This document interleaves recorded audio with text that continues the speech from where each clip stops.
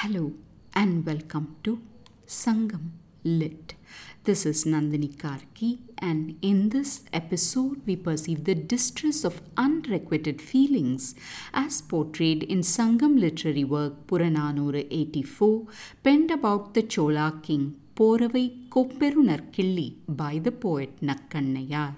The verse is set in the category of Kaikilai or inappropriate love and talks about the state of soldiers who dare to oppose the king in battle. En ai purkai undum பெருந்தோழன்னே யாமே புறஞ்சிறை இருந்தும் பொன் அன்னம்மே போர் எதிர்ந்து என் ஐ போர்க்களம் புகினே கள்ளென் பேரூர் விளவுடை ஆங்கன் ஏமுற்று கழிந்த மல்லர்க்கு உமனர் வெறுவும் துரை அண்ணன்னே. Another song which presents a portrait of this Chola king as seen in the eyes of this female poet. The poet's words can be translated as follows. Even if my lord eats but gruel, he is one with mighty shoulders.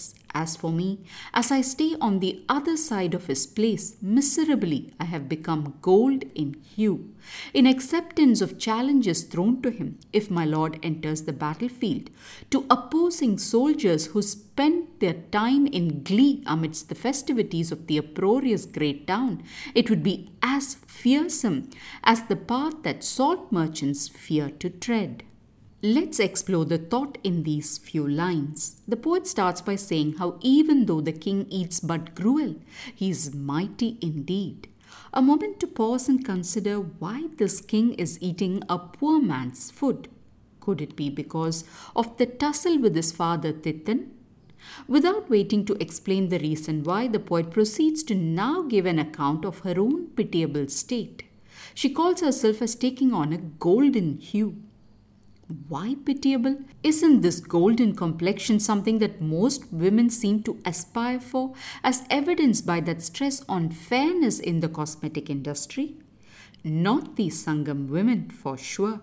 For them, the height of beauty was to be dark-hued without the pale shade of pallor upon their skin.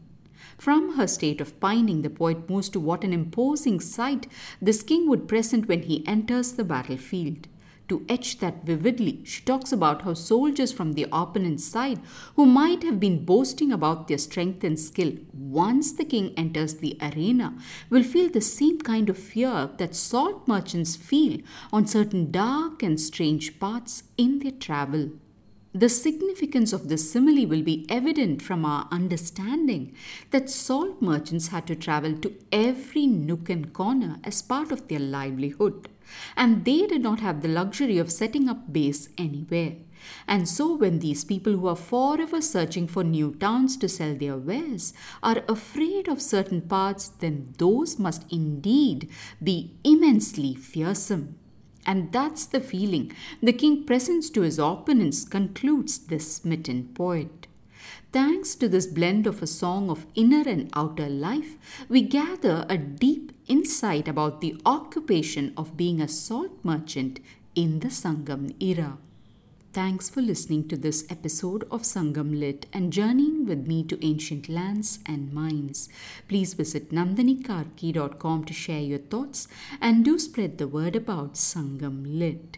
Until next time, Nandri Vanakkam.